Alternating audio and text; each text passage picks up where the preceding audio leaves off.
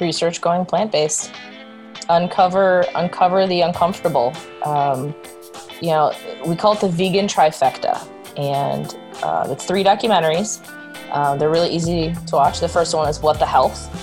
The second one is called Cowspiracy. And then the third one is called Forks Over Knives. And each one of them touches on a different subject about being plant-based. It talks about health, it talks about the environment, and it talks about the ethical reasons behind it. That's kind of really what will get the gears going. And it's progress, not perfection. So start looking at swaps. One thing that I really had to get over was food aversions and why they even exist. And they exist because of culture. That's it. Welcome to the Modern Longeveterian Podcast. I'm your host, Scott Stanfield. I have the privilege and honor to interview some of the most successful people in the fields of human performance and longevity. You can listen to the Modern Longeveterian on your favorite platforms. If you have Apple Podcast, please do me a favor and subscribe. Also, please stay tuned for an important message from our sponsor, Electrolyte. How can an executive chef trained at the famed Culinary Institute of America, who was born in Wisconsin and worked in restaurants from New York to Dallas, make the 180-degree shift in her diet and become a vegan? In this episode, we explore just that. We also learn how Chef Katie Horn's diet has changed over the years and why. We also learn the positive impact of becoming a vegan has made on her husband. The best part of this interview is that we get to share some recipes, a tofu hack, poke some fun about where vegans get their protein, and talk about making great food no matter the diet. I encourage you to listen, learn, and explore the links in the show notes on modernlongeveterian.com. Now, my interview with executive chef and management coach, Katie Horn. On today's show, we have a CIA chef. For those of you who don't know what that means, that is a Culinary Institute of America. This is the Ivy League of chef schools, and household names that we all know and love have graduated from this institute, such as Anthony Bourdain, Roy Choi, Anne Burrell, David Burke, Michael Mina, Michael Simon, Marcus Samuelson, Kat Cora, Charlie Palmer, and Michael Chiarella. The list goes on and on. Not only is Chef Katie Horn a graduate of this institute, she is also a vegan. And we're going to talk about why we should eat more plant-based and why she's a vegan and just go down this trail. Chef Katie, welcome to the Modern Longeveterian. Thank you. I'm excited to be here today. This is going to be, and I say this every week, this is going to be amazing because I spent all this time researching and putting together questions. And so I get so excited about this. And I don't even know where to start. How did you get in the restaurant business? What do you love about food? How'd you get to CIA? I mean, let's just start with kind of an origin story for you so we can lay that down and then we can go from there. Yeah. I got started in the restaurant industry when I was 15. My best friend's mother worked as a secretary at a catering company. And so she was working there on the weekends. And of course, I wanted to hang out with her. So I started working there. And that's just kind of where I really got my first job, my first start with it, my first taste of the restaurant industry. In high school, I applied to one school. That was the Culinary Institute of America. There was no plan B. There was nothing else I wanted to do. If I didn't get into that, then I was in some serious trouble. But I did get accepted. I remember the day. It was November 12th. I was very excited for that day. So I got accepted to CIA. And like you said, it's considered the Harvard of culinary schools. And back when I went to school, I went to college, there weren't that many options that were the caliber and had the intensity that I wanted. There was the Art Institute, which is, I don't even think in existence anymore. There's the Art Institute, there was Le Cordon Bleu, which were all national chains, if you will. And then after that, there was the Culinary Institute of America, and I knew of New England Culinary Institute. And those are the only ones I even knew of. So this is, the early stages of the internet. Facebook wasn't around yet. MySpace wasn't around. We didn't have this giant social network where I can say, okay, well, there's 8,000 culinary schools to choose from. I only knew of that one. And the reason I knew of it was because of a restaurateur in Milwaukee where I grew up, Sanford D'Amato, and he had graduated from there. So I knew it was the best place to go to. I graduated high school. A month later, I was at the Culinary Institute of America. was awesome. It's in Hyde Park, New York. At the time, it had the signature Hyde Park, New York campus, as well as a campus in California. But the one in New York is the one that had all of the programs and stuff. The campus in California at Greystone had a lot of like adult education, continuing education type of things, but they didn't have like a true college, which is what I was going for. Well, I have to say I've had the privilege to work with some graduates of CIA over the years, and the flavor profiles and the layers of flavor that come out of their dishes is second to none. How cool was it going and walking up down the same halls that all these famous chefs had attended as well? An important message from our sponsor, Electrolyte. Today's episode is brought to you by one of my favorite supplements on the entire planet, Magnesium with Immune Boost, made by Electrolyte.com. Why magnesium? When it comes to nutrient deficiencies, magnesium ranks at the top of the list. It's right there with iron, iodine, and vitamin D. Just like sodium and potassium, magnesium is an important electrolyte. Electrolytes are needed to balance the water in our bodies, balance our body's pH level, and move nutrients into our cells while moving waste out. If you're keto like me, you truly know the importance of electrolytes and hydration. Believe it or not, magnesium is needed for more than 300 biochemical reactions in the human body. Some people say up to 600. Let me tell you why I trust this specific product made by Electrolyte for me and my family. This supplement contains a high-grade magnesium plus potassium and over 60 other minerals that are key to our health. It's produced from the Great Salt Lake. And no, you can't just go over and dip your water bottle in and start drinking lake water. It takes 3 years from the point of capture to the point that this becomes a consumable supplement. Nowhere else on earth will you find a richer source of minerals and nutrients, and that's the truth. The other reason I love this magnesium is that it's easy to use. Just add it to whatever you're drinking. All you need is 2 droppers full each day. If you want to get started with one of the best magnesium supplements on the entire planet with an added immune system booster, click on the link in the show notes or go to electrolyte.com/shop. That's Electrolyte with a Y is spelled ELECTROLYFE.com.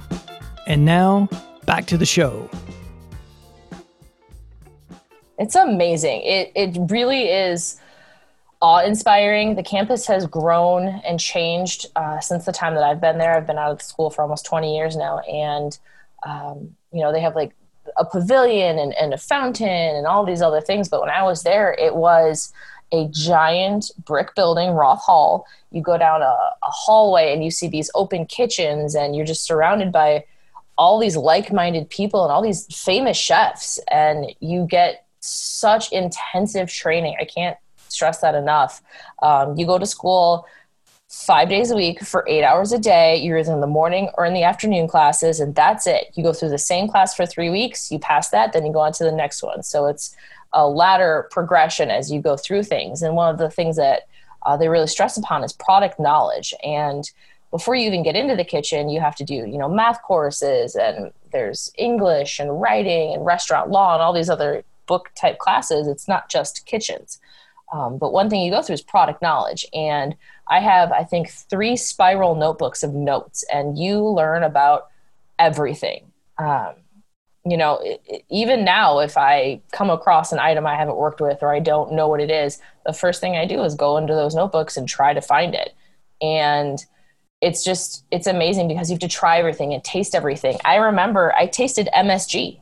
I knew about MSG when I was 18. I didn't really know what it was, or I knew it was just bad and it was in cheap Chinese food. That was my association with it. I didn't realize that it had a taste, it had a flavor profile. So when you're learning how to use your taste buds, they give you sugar, and you put sugar exactly where you want to taste sugar, and they'll give you salt, and you put the salt on your tongue where you want that. And with the MSG, they're trying to explain what umami was, that it's almost like a rich, buttery, fatty, savory, like I call it the biscuit flavor. It's like when you have warm, fresh biscuits out of the oven, you kind of get that emotional attachment to it. That's what MSG does. And so when I put the 1 drop of MSG on you, it's like, oh my gosh, I know what this flavor is. And that's how you can now describe it to people. So you get all of this foundation. And then when you start getting into the kitchens, you're learning recipes and techniques, and it's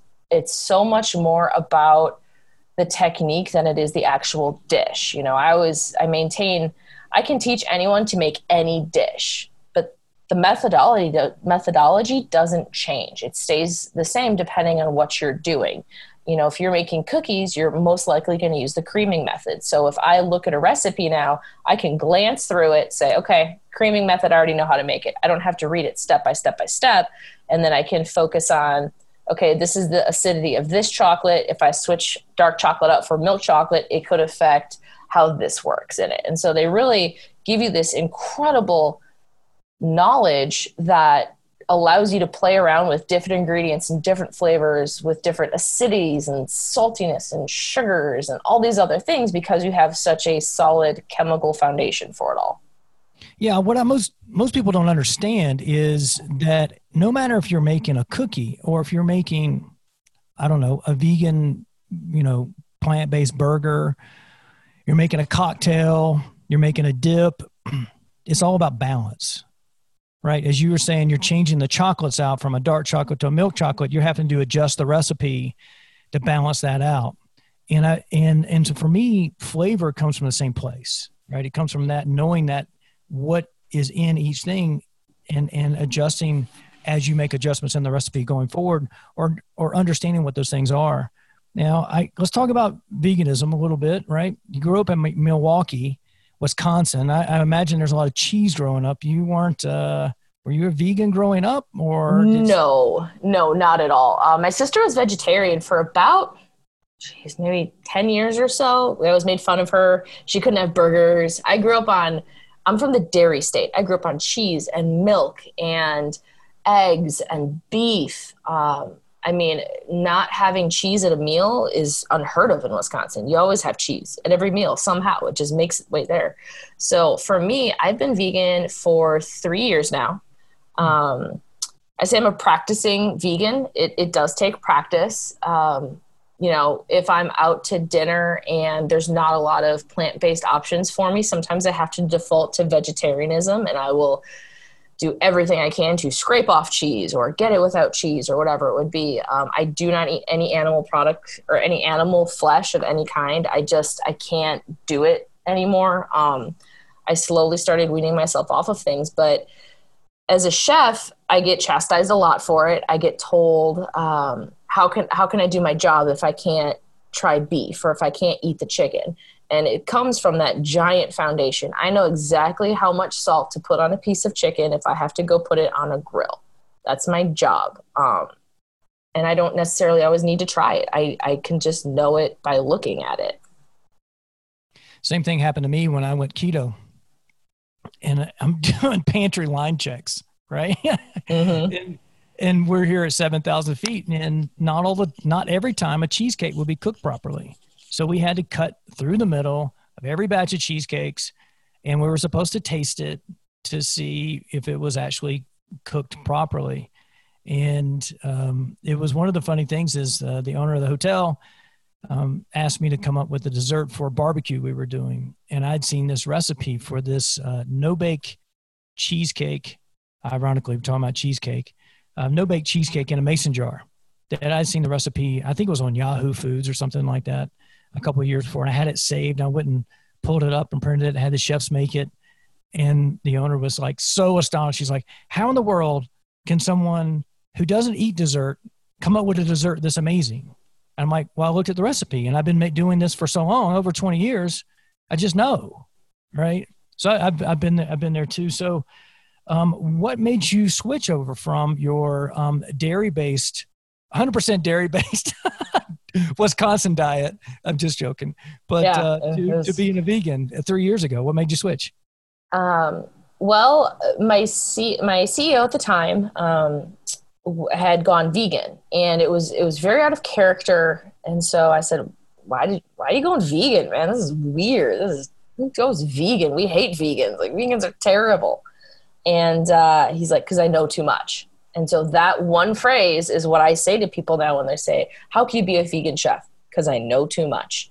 When you really dive into it and go down that rabbit hole, it is incredibly overwhelming, the misinformation that has been out there. And I wouldn't call myself a conspiracy theorist, or, I mean, I'm an average person. I mean, I read the news, I read multiple sources of news. I really try to educate myself, but there's a documentary called What the Health.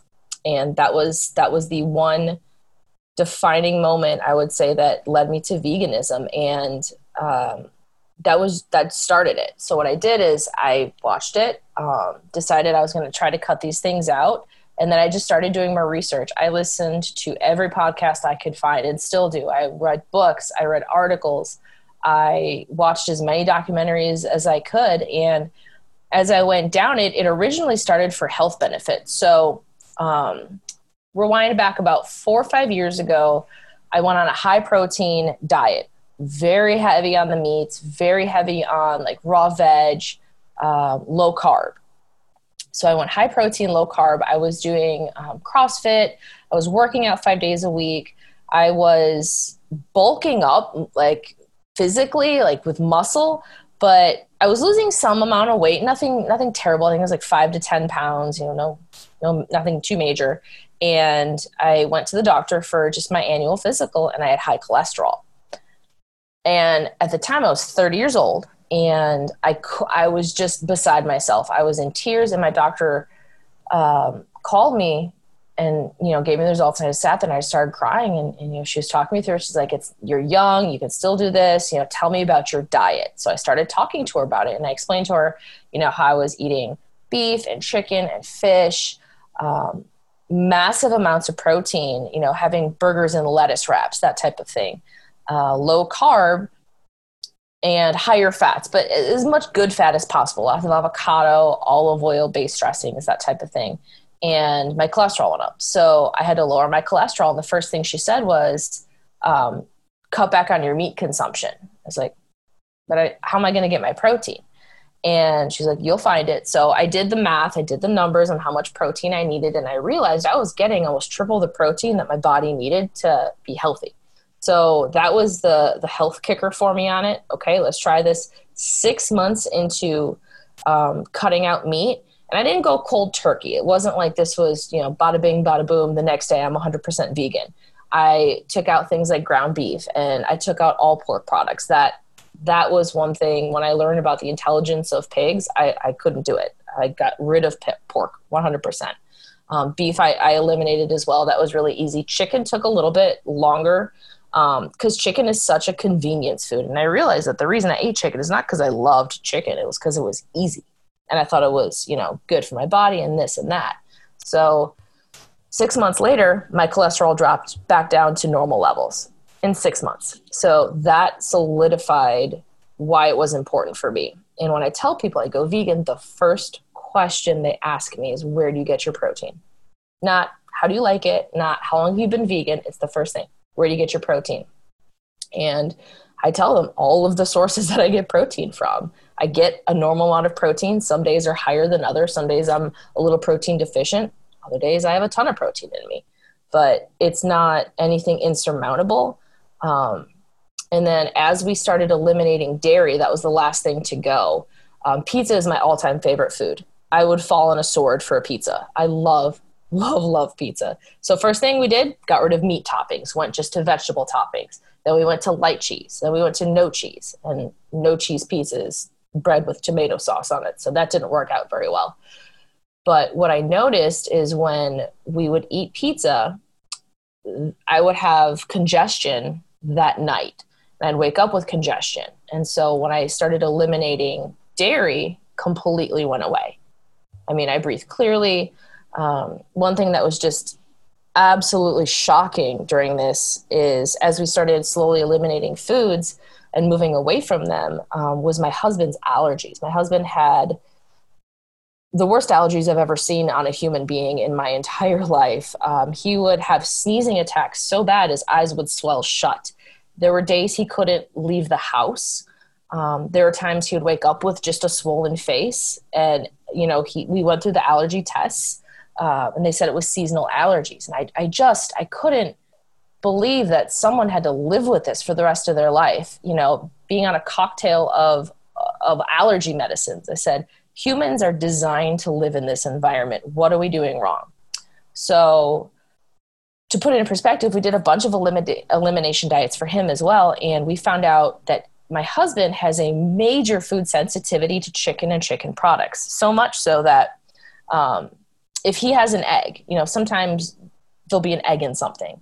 Or he'll just have one once in a great while. And to this day, if he eats one egg, in about 15, 20 minutes of consuming that egg, he immediately has a sneezing attack. 15 to 20 minutes. That's all it takes. If he has a piece of chicken, he will sneeze. If he eats a chicken breast, his face will swell up. He will start to sneeze, things like that. And so his seasonal allergies are 100% eliminated now. 100%, no issues. So we've now attributed the fact that he cannot have chicken products. So that's how we eliminated chicken. That's an amazing story. You know, I do similar things where I've done elimination diets over the years.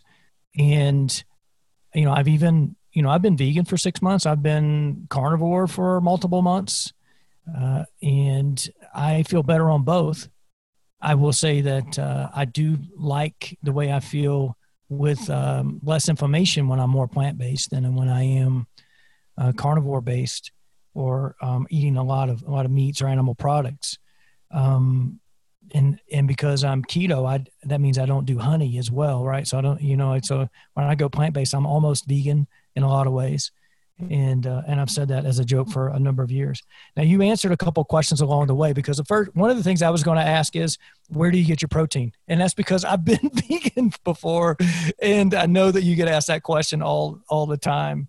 And I was going to ask you about your husband's diet, if he was vegan as well, and see, you know, where that fits in. Gosh. So let me talk about where I get my protein from, because I think it's really important that people understand the only thing that vegans cannot consume is vitamin B12. And do your own research on how vitamin B12 is important to you. I won't wax poetic about all of that, but essentially you have to get it from animals. It's not found in nature, and it's an evolutionary type of thing that we just happen to need now. So I get my B12 out of nutritional flakes, or I will take a supplement if I feel the need for it. But protein, there's protein in so many plant-based things, you know, lentils, spinach, black beans, you know, beans, really any variety. And tofu has tons of protein, and I hated tofu. I don't think I ate tofu until I went vegan. I think I had it twice in my life because it was terrible. Then I learned how to cook it and cook it really well. And now I can't imagine. There's a lot of processed vegan products out there. They're very expensive. Going vegan, in the vegan community, we have junk food vegans. We have the vegans that eat veggie burgers and veggie dogs, and they're looking for supplements to essentially crap foods. Burgers and hot dogs are not good for you. Well, plant-based burgers and hot dogs are not good for you either. They're just a better choice, but that doesn't make them great. So when you go down that rabbit hole of being the junk food vegan, yeah, you get tons of sources of protein, but you're also eating a lot of processed stuff. So as you get familiar into plant-based living, you start to realize that, you know, there's a ton of stuff out there that you can make, and there's a ton of products out there that are ready to eat that are more whole plant-based and less processed, that give you the protein that you need. There are a lot of different plant-based products out there, but finding the least processed ones is a process, and it's just part of kind of the vegan journey. Can I give you my latest tofu hack, since I've been more plant-based over the last little bit? Yay, tofu hacks. Yes. The tofu hack. And I never thought I'd be saying this live in the world, but have you ever heard of freezing the tofu, right? Overnight, you freeze it and then you thaw it out the next day, and then you tear it apart. Then you can pan fry it. And it actually, to be honest with you, it tastes like chicken. Uh-huh. Yep. Yeah. When you actually put it through that process, it actually gives it more texture.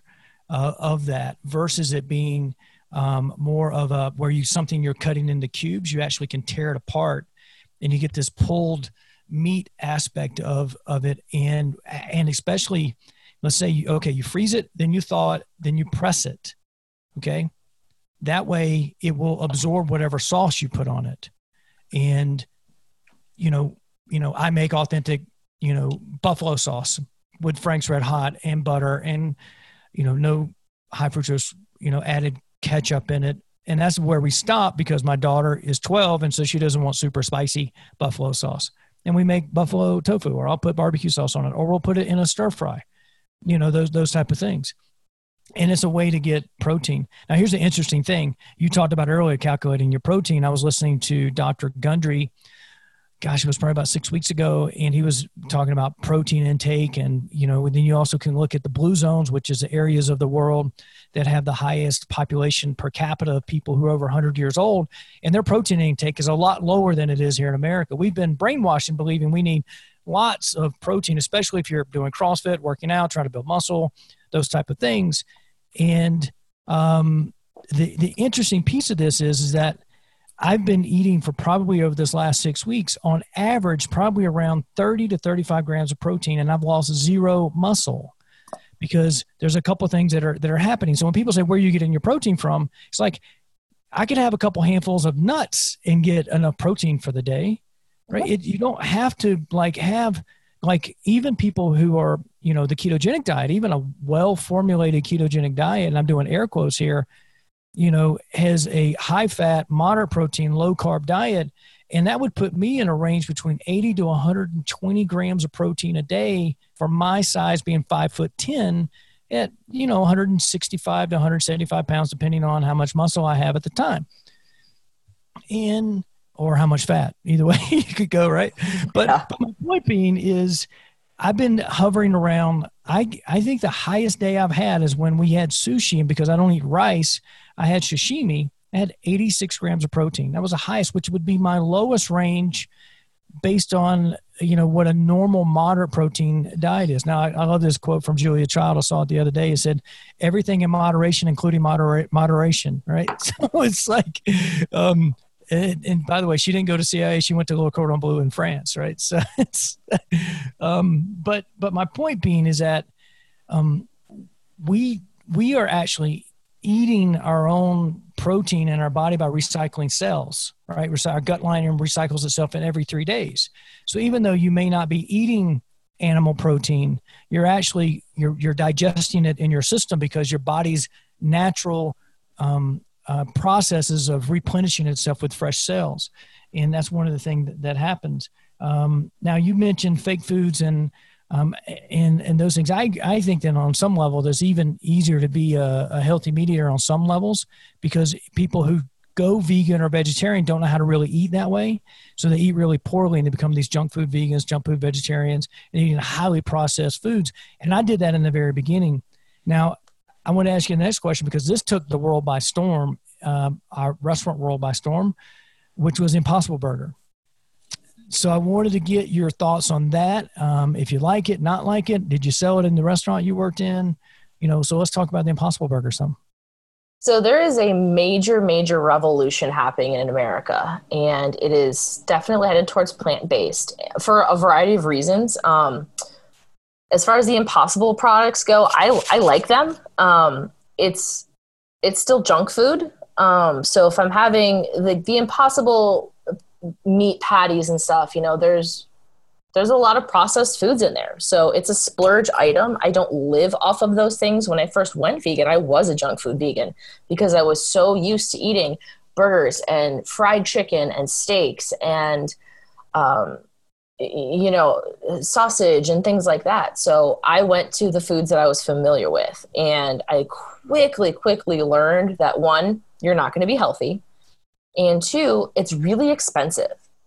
So imagine, if you're making a burger, you might put lettuce, tomato, onion, mayonnaise, ketchup, pickles, mustard, caramelized onions, jalapenos, you might have bacon on there. You have all these ingredients, and those ingredients add up. So when you're putting on a meat patty versus a plant-based patty, it's not for the health.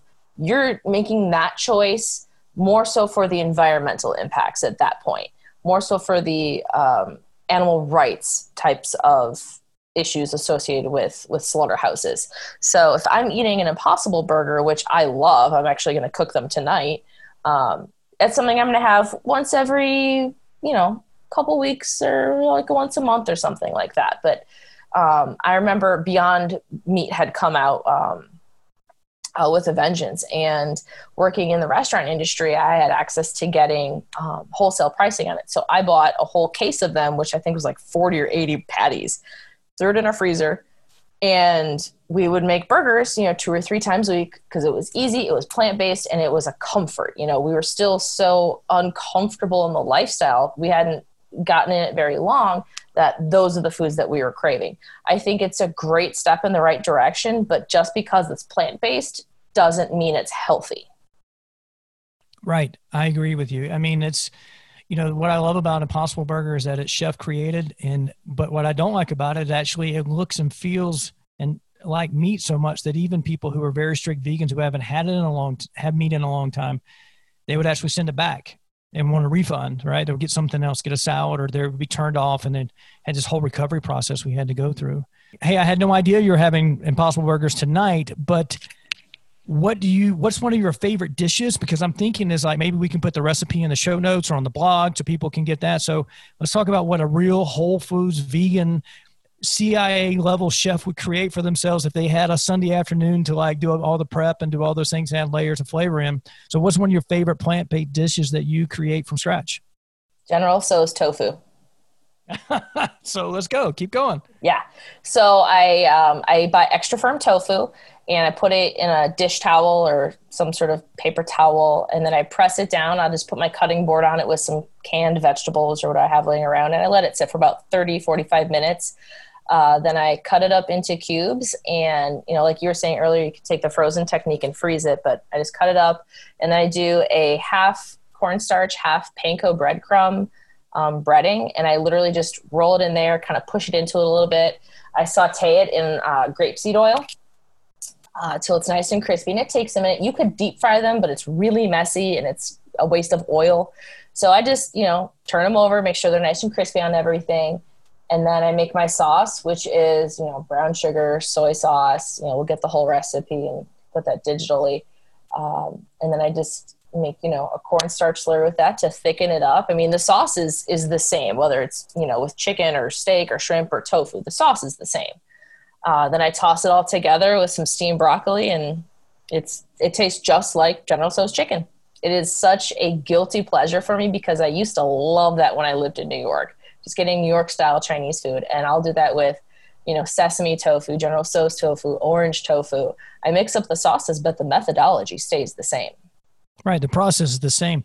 It's funny. I was, this was a couple years ago, and it was one of probably the last times that I was actually sick, and I was laying on the couch scrolling through Netflix, and there's a whole documentary on General Tso's, chicken, the whole dish, right? Where it was created. Mm-hmm. It's not even a traditional Chinese dish. It was like an American or Taiwanese invention, and, all those things. And this was before this. Well, wow. Let me think about this. This is before I was keto. So this was, it was like 5 years ago, actually. So, cause I remember making, this recipe from allrecipes.com.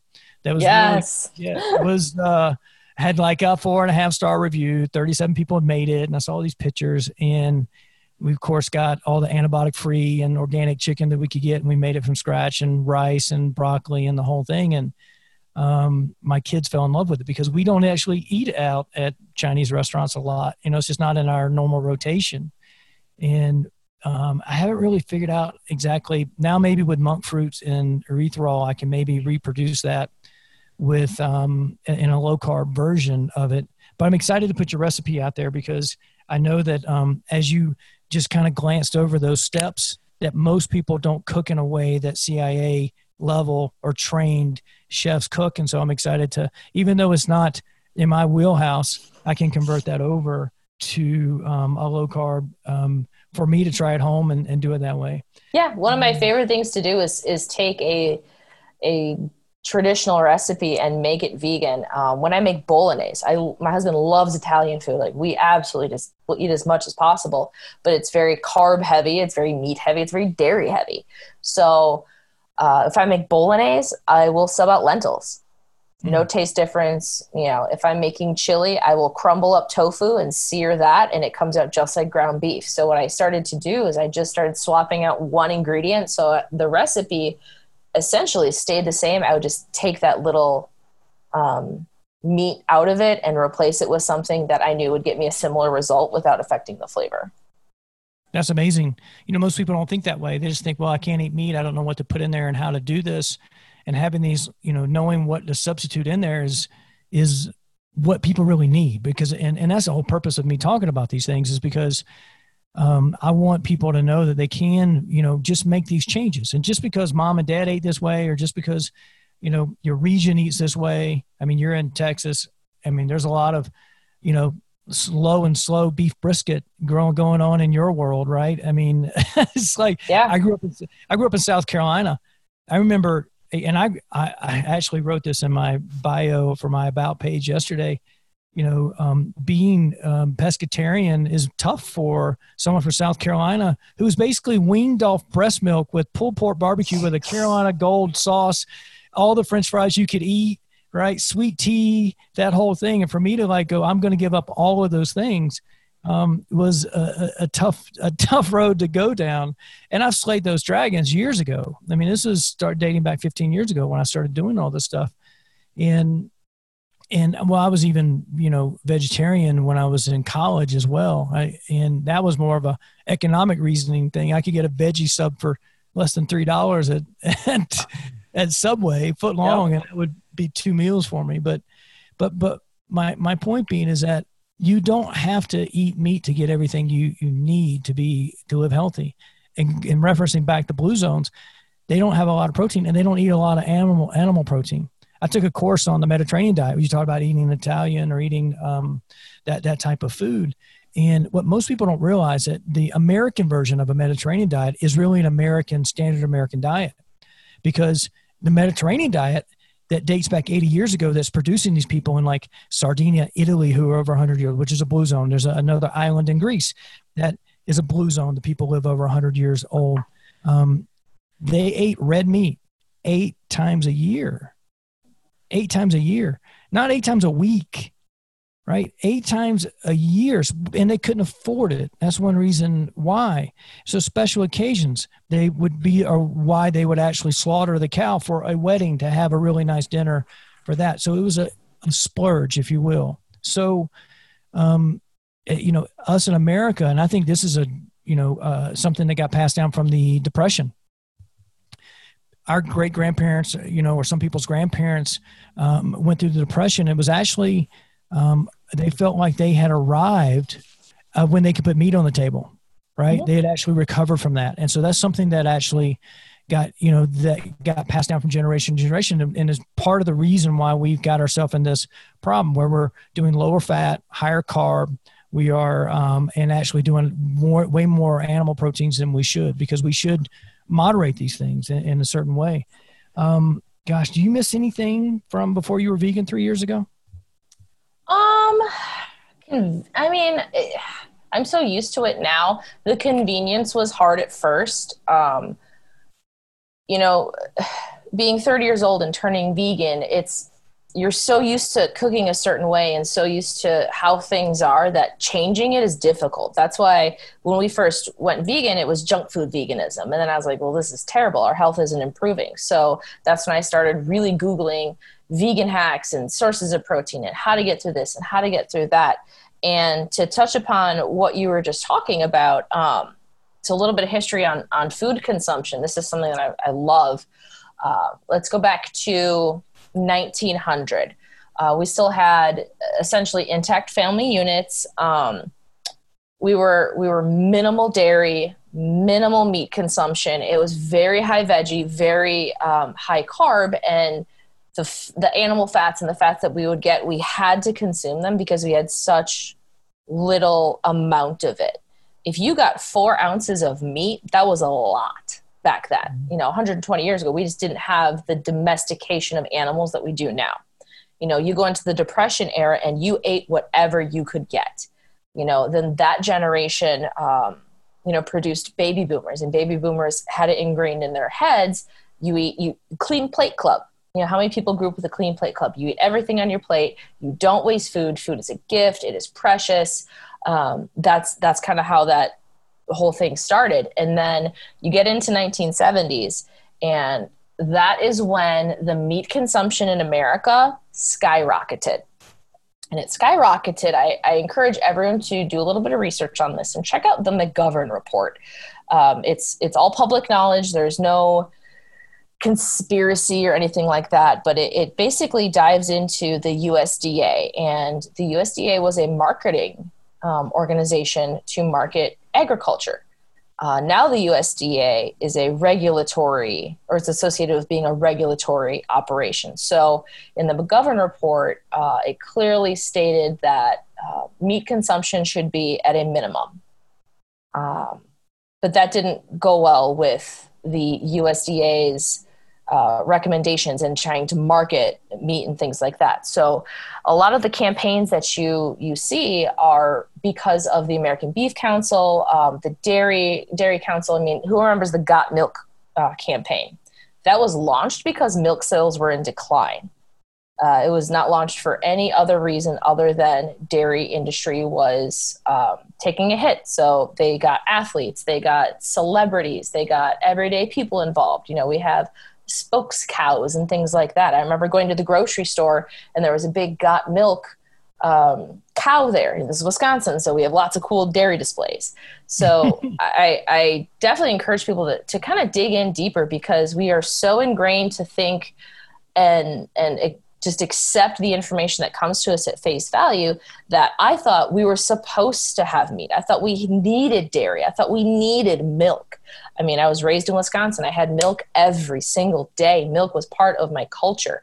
And now to find out that the amount of protein in milk is not good for our bodies, something like 70% of the world is lactose intolerant. Genetically, it's just not great for our bodies. And this is all public knowledge. Again, you can find the research out on this. But once you start to kind of dive into why we make the food choices we do, you realize how little control we have over the marketing of this. If you look at McDonald's, I remember going to McDonald's in the late 80s, early 90s, and, the portions were smaller. We didn't have supersize. We didn't have value meals. You would go and have a burger and fries, and it would be X amount of calories. I can't remember what it is now, but if you go now, you get the medium fry or the supersized fry, and you get a gallon of Coca-Cola or whatever it would be. And it's just been this culture of more, more, more. And that culture grew out of the 80s. So if you go back in time, I know I'm going on a tangent here. It goes from, clean your plate, eat all of your food.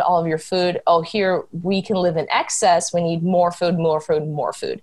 So now we have more food and we have to clean all of it. So we're just eating more in general. And when you kind of go through that psychology of it all, you realize how out of control most Americans are, and most people in the world are, in terms of what they're actually consuming. Exactly. I think that's why intermittent fasting was such a big thing for me. I started 8 years ago, and I lost 7 pounds in the first 7 days of intermittent fasting, because it wasn't what was going to be on my plate or what was on the menu for me that day. And as a director of food and beverage at a hospital, I had access to everything that was there, right? I could eat anything I want any time of day. We had to bake chocolate chip cookies every afternoon. I had 2 of them at 2:00 in the afternoon. But when I started saying, I'm going to go 20 hours with under eating and 4 hours with overeating in our feeding period, or time restricted feeding, as people want to call it these days, it whatever name you give it, there was nothing on the menu for 20 hours. 8 hours of that I was sleeping. So what happened was it put in some sort of guideline for me when I was going to eat. And, I'm a huge, advocate for ketogenic diet as well. And I think that pairs really well for intermittent fasting.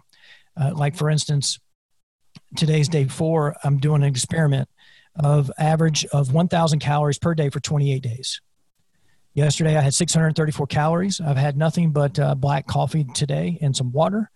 And for right now, it's past 2:00 in the afternoon, and my stomach has not growled all day long.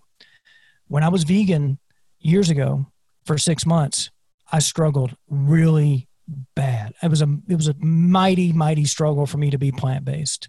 Now, I was plant-based a month ago for 14 days, and I didn't have the same struggles that I have. I haven't had but an occasional piece of fish or seafood, some shrimp, smaller amounts, 5 shrimp versus having what I would normally have.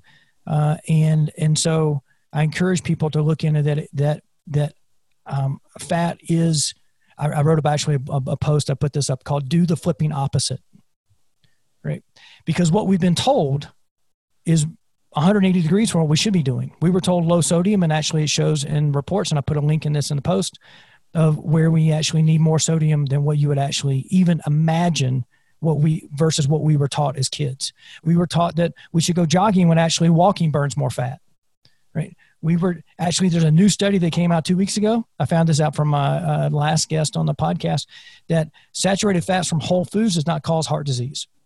I put a link to that in there, right? Mm-hmm. So saturated fats have been the bad thing. Cholesterol's been the bad thing. All of those things are opposite of what we actually did. We need 3 square meals a day with snacks in between. But yet people who are fasting are losing weight, right? Mm-hmm. And living better lives, having more energy and have more clarity. We've been told we need a high carb diet. But yet my computer is messed up. Hold on a second. You're good. All right. We've been told we need a high carb diet, where people like me have been, and other people have been losing weight pound after pound after pound by doing a higher fat, moderate protein, low carb diet. And so do the opposite. Sometimes we may need to do the opposite. You grew up eating as much dairy as a human could get in their body in one single day for years. And now you're actually doing the complete opposite, which is mind-blowing, right? When you start looking at the mindset aspect, you have to shift those things from what we were trained as kids. Now, I'm up on my soapbox going off a tangent now, so I'm sorry about that. But I think that's what podcasts were invented for, to allow people like you and me to step up and really start going on that. So it looks like you got something to say. Go ahead. No, just to agree with you. What we were taught was what we knew at the time. And for us to say that we have the same amount of medical knowledge and scientific knowledge that we did 20 years ago is completely wrong. And we need to normalize, and this is a much bigger discussion than just being on veganism, but we need to normalize that it's okay to change your opinion, to change your mind, and to get somewhere new with the new information that you have. Knowledge is evolutionary. It doesn't just stop one day. We didn't discover everything we need to know about the human body yet. I mean, we know about 2% of our DNA. The other 98% we have no idea about. So, getting into all this and stuff, it's so incredibly important to do the research and to really, really look into what you're eating and the food and the choices and the sources. And, I call it, I go to the grocery store, and now I have such a different relationship when I go. And I go there, and it's scary to me, because I feel like I have this secret, this knowledge, this power, that I know all this stuff that nobody else knows. And I just want to tell everybody. I think that's why vegans kind of get a bad reputation about being preachy, because we find this stuff out. We know it's true. We know the science behind it. I don't know any vegan that went vegan on blind faith alone. I can't think of a single person that I know, and I know a lot of vegans now that were like, oh, vegan, sure, I guess it's good for you. No, like, you want to find out. So when I go to the grocery store, I see the displays. It's 4th of July week right now as we're talking. And so I see hot dogs and ribs and bratwurst and burgers and buns and all these processed chemical condiments. And then I go over one more, and it's a huge display of soda. And then I go one more, and it's a huge display of, s'mores fixins. And it's like, I walk past those, and instead of saying, oh, s'mores sound good, I'm like, that is terrible for you. That's junk food. That's junk food. Driving down the road, you see fast food. Fast food, we need to eliminate the word food from fast food. Right. Because it's not. It is so completely away from actual food now that nobody realizes these things. One of the big things that happened to the fast food industry is the amount of beef or meat, I should say, that they're required to put into a product. So if you're going and having a burger at any fast food joint, they only have to have that burger patty legally 60% beef. 40% of that is filler. And legally, they're allowed to call it 100% beef because the beef that they're using is 100%. The Black Angus beef is big. Cow is a cow is a cow is a cow. It does not matter. You are still eating a cow. So the 40% fillers that go into that cheapen the cost of it. Fast food is cheap because it's manufactured consumption goods. You can go eat a sock and get the same nutritional value as some of the menu items that are out there these days. It's just absolutely astonishing of what people don't know about what they're eating. So I can't say enough, please educate yourself on what you're eating and where it's coming from, because you have been completely bamboozled. Everybody, myself included. I had no idea about so many things because I just blindly believed that the burger I was eating was high in protein. It had vegetables on it, condiments, mustard and ketchup and mayonnaise and seeing and now I know the process behind those. So I try to kind of take some of those away, and it can be really overwhelming at first. It certainly was for me. I think that's why I kind of reverted into the junk food vegan, because I was so, I wanted those types of food. Those foods were comfortable to me. Well, that's the first step in the progression, right? Where you're making better choices, because what we're really changing is when let's say that somebody goes from, a Wisconsin or a South Carolina based meat based diet and they want to go vegan. It's a progression, right? Or someone like me who has, progressed over the years of doing what I'm doing. We're like, okay, for dinner tonight, I subconsciously want a burger, but I have to make a decision. I'm going to have a vegan burger, right?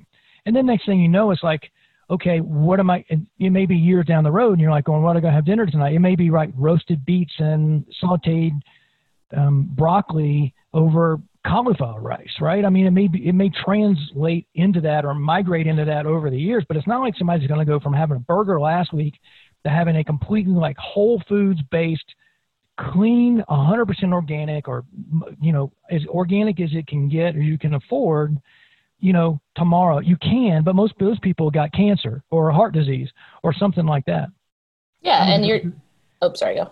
I was a director of food and beverage in a hospital, and as soon as people came off clear liquids, and I got a funny story to tell too, they would order comfort food, right? They would order turkey and gravy, mashed potatoes, or, and have that. But I had a call out in the room service at the hospital, and I was manning the phones for room service.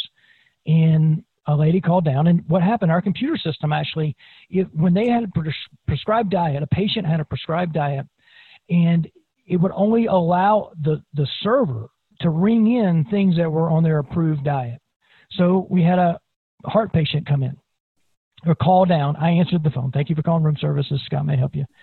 And she said, I'd like to get she's looking at the menu because the menu in the room had every food item on there.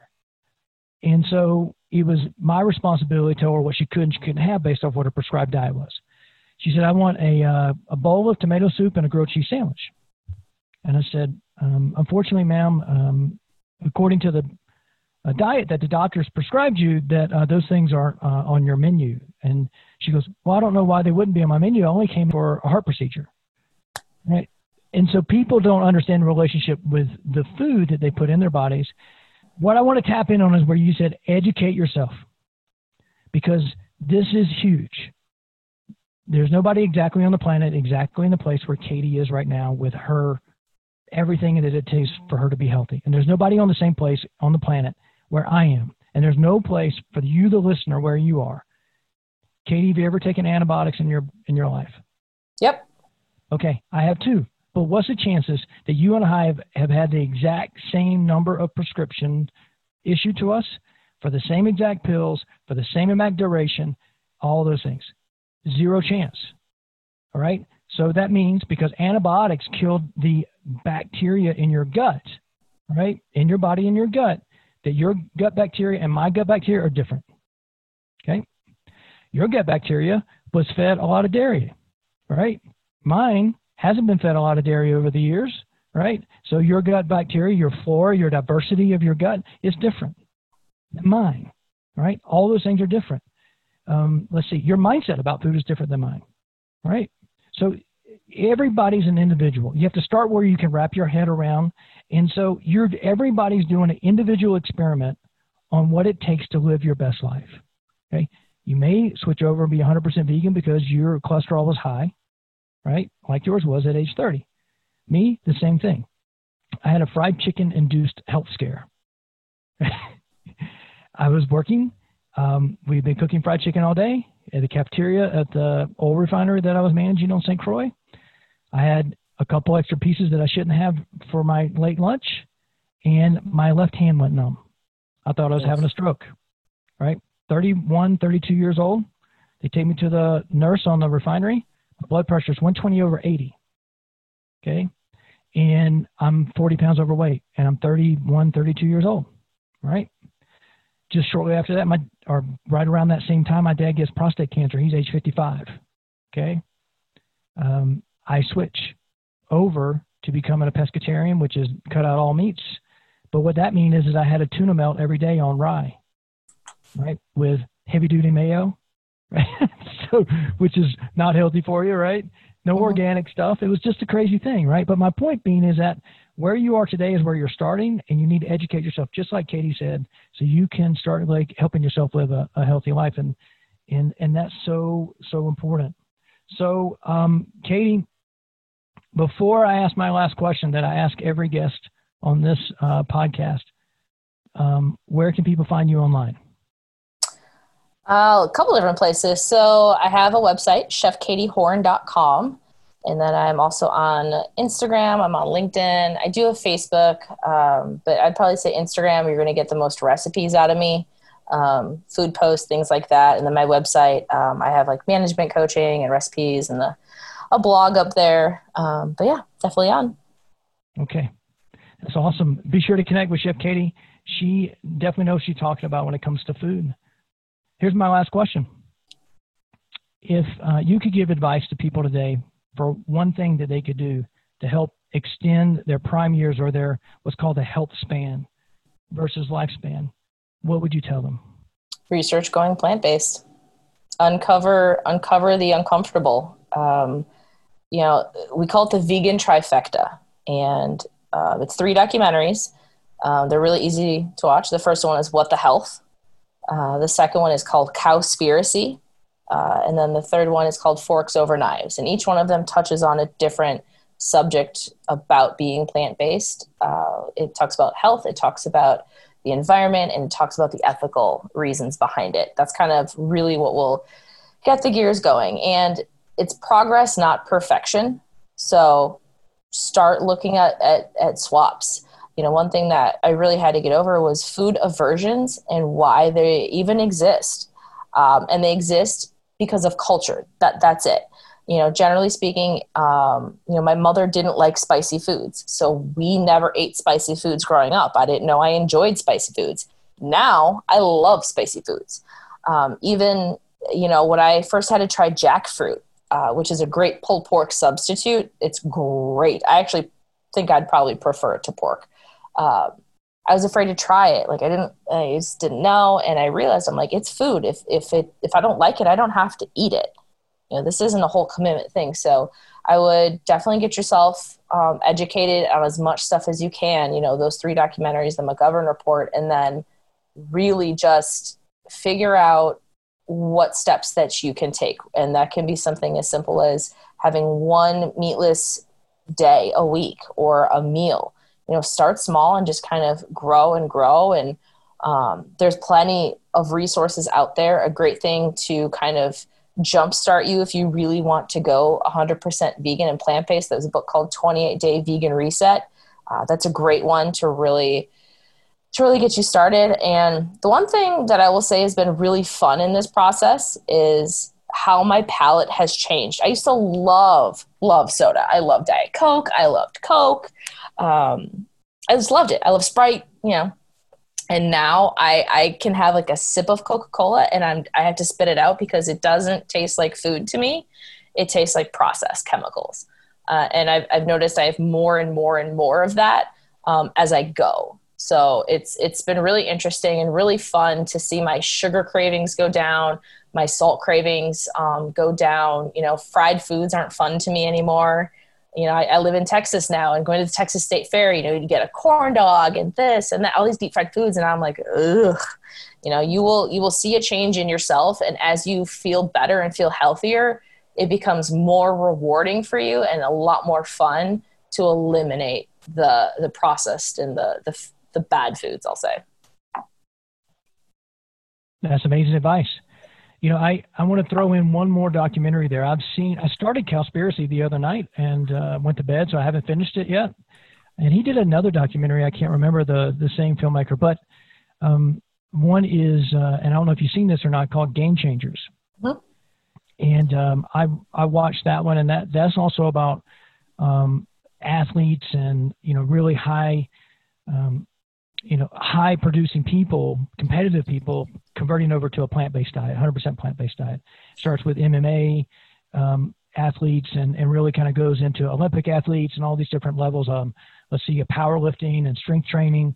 And so it's really an interesting thing. I think one of the things that hasn't been solved for me is a lot of us that switch over to going more plant-based grew up eating meats. And I don't know if we would still have the same benefit if we started out 100% plant-based or not. But you got to make sure you do it the right way, I think, is really the answer to that question. But Chef Katie, I can't thank you enough for coming on the show. It's been an absolute amazing conversation. And I know we're both been up on our soapbox and ranting, and we're kind of like dueling, if you will, about different styles of plant-based. I'm more of a high-fat, and you still cook with sugar and those things. And I agree with you 100% on soda. It's been a decade since I've had a soda or longer. And I can't even imagine what it was like if I was drinking those things now. But thanks again for coming on the show. Thanks for having me. The statements expressed in this podcast are not intended to be a substitute for professional medical advice. Thank you for listening to The Modern Longevitarian. Please show your support by giving us a kind review and subscribing. You can also learn so much more about increasing the quality of your life today and the quantity of your life tomorrow at our website, modernlongevitarian.com. You can also join our private Facebook group at the link in the show notes. This episode is sponsored by Magnesium with Immune Boost by Electrolyte. Stay hydrated and get yours today at electrolyte.com/shop.